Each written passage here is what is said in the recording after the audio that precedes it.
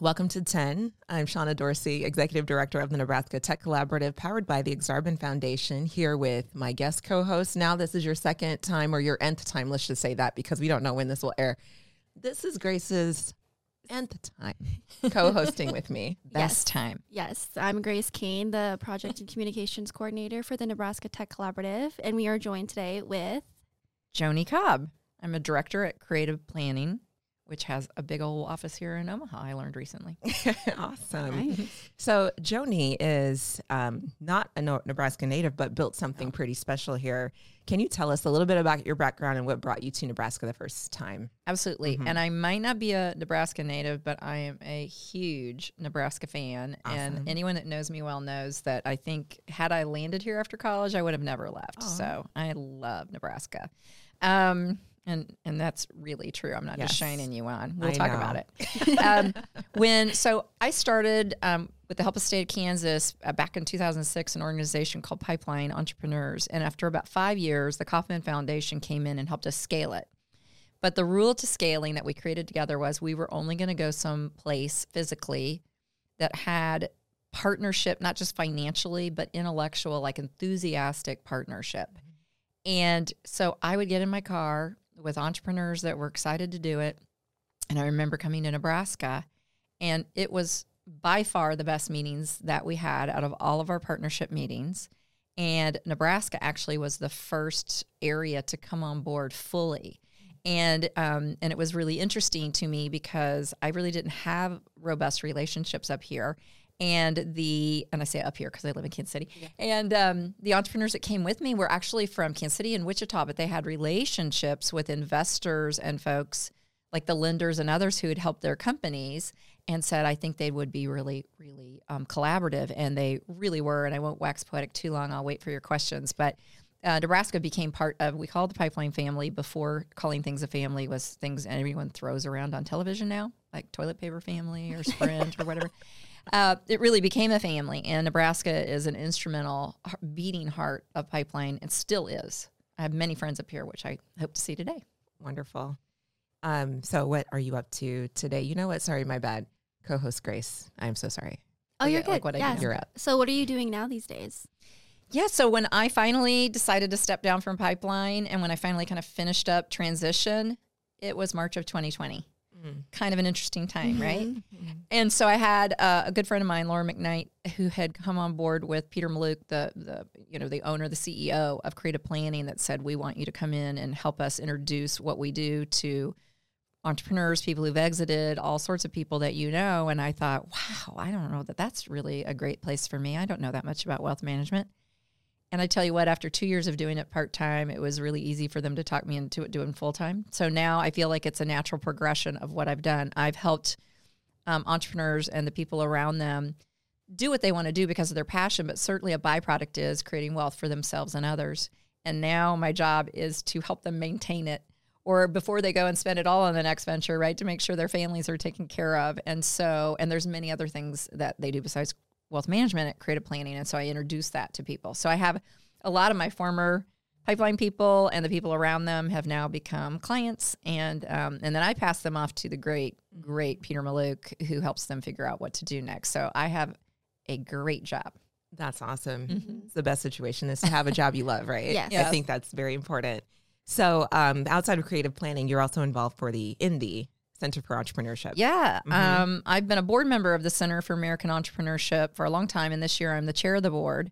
And it was really an honor when they approached me the first time. They created it out of a lot of research that was done that said essentially there was no one organization based in Washington, D.C. advocating for entrepreneurs. And there was some in the tech community, but specifically around those issues where they intersect. And so with Kauffman Foundation and others, they came on board and funded, this is a nonprofit, nonpartisan advocacy. It's an educational and advocacy group. It's not a lobbying group. And the board is comprised of entrepreneurial experts, both investors, former entrepreneurs, people like myself who helped entrepreneurs from all over the country.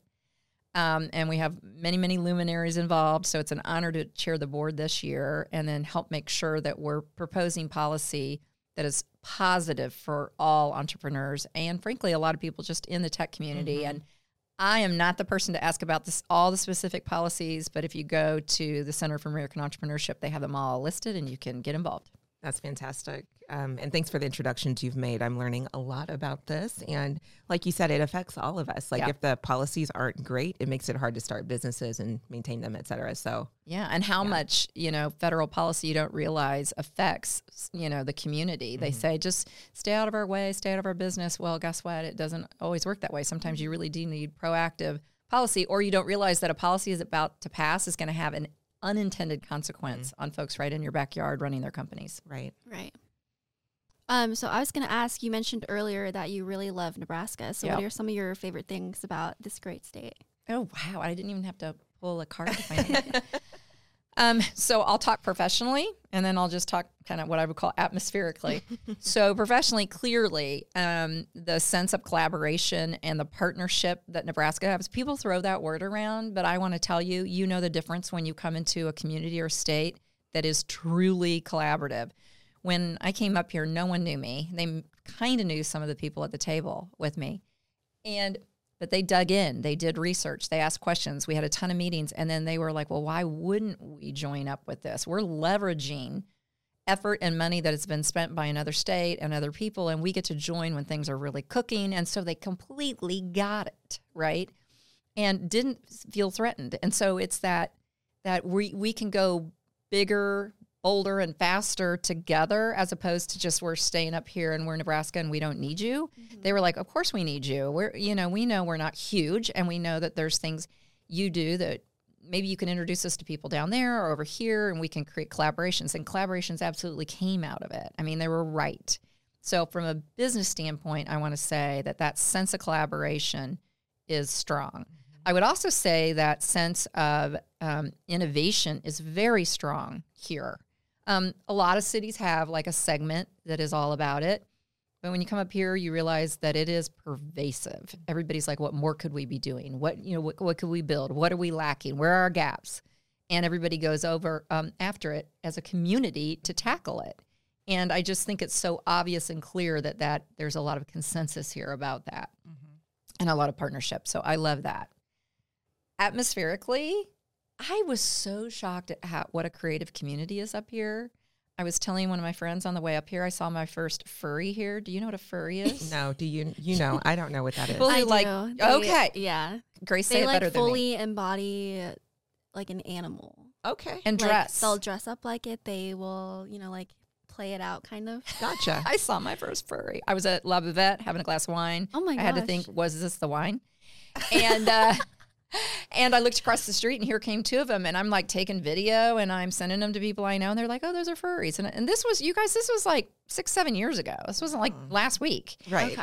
And I know that's just one little thing, but my point is that there is a high degree of acceptance and experimentation and a sense of adventure in Nebraska, in Lincoln too, not just Omaha, and I'm sure everywhere else I don't know of, but of this artistic and trying things out and having fashion week and supporting the arts. And it's just such an artistic community. And I did not really expect that. I'd heard about the zoo forever growing up, and let's go up to Nebraska Furniture Mart on a trip, and Mutual Omaha's here. I heard kind of what are really wonderful things. Those are the things that I knew about. And then I came up here and was just floored by it.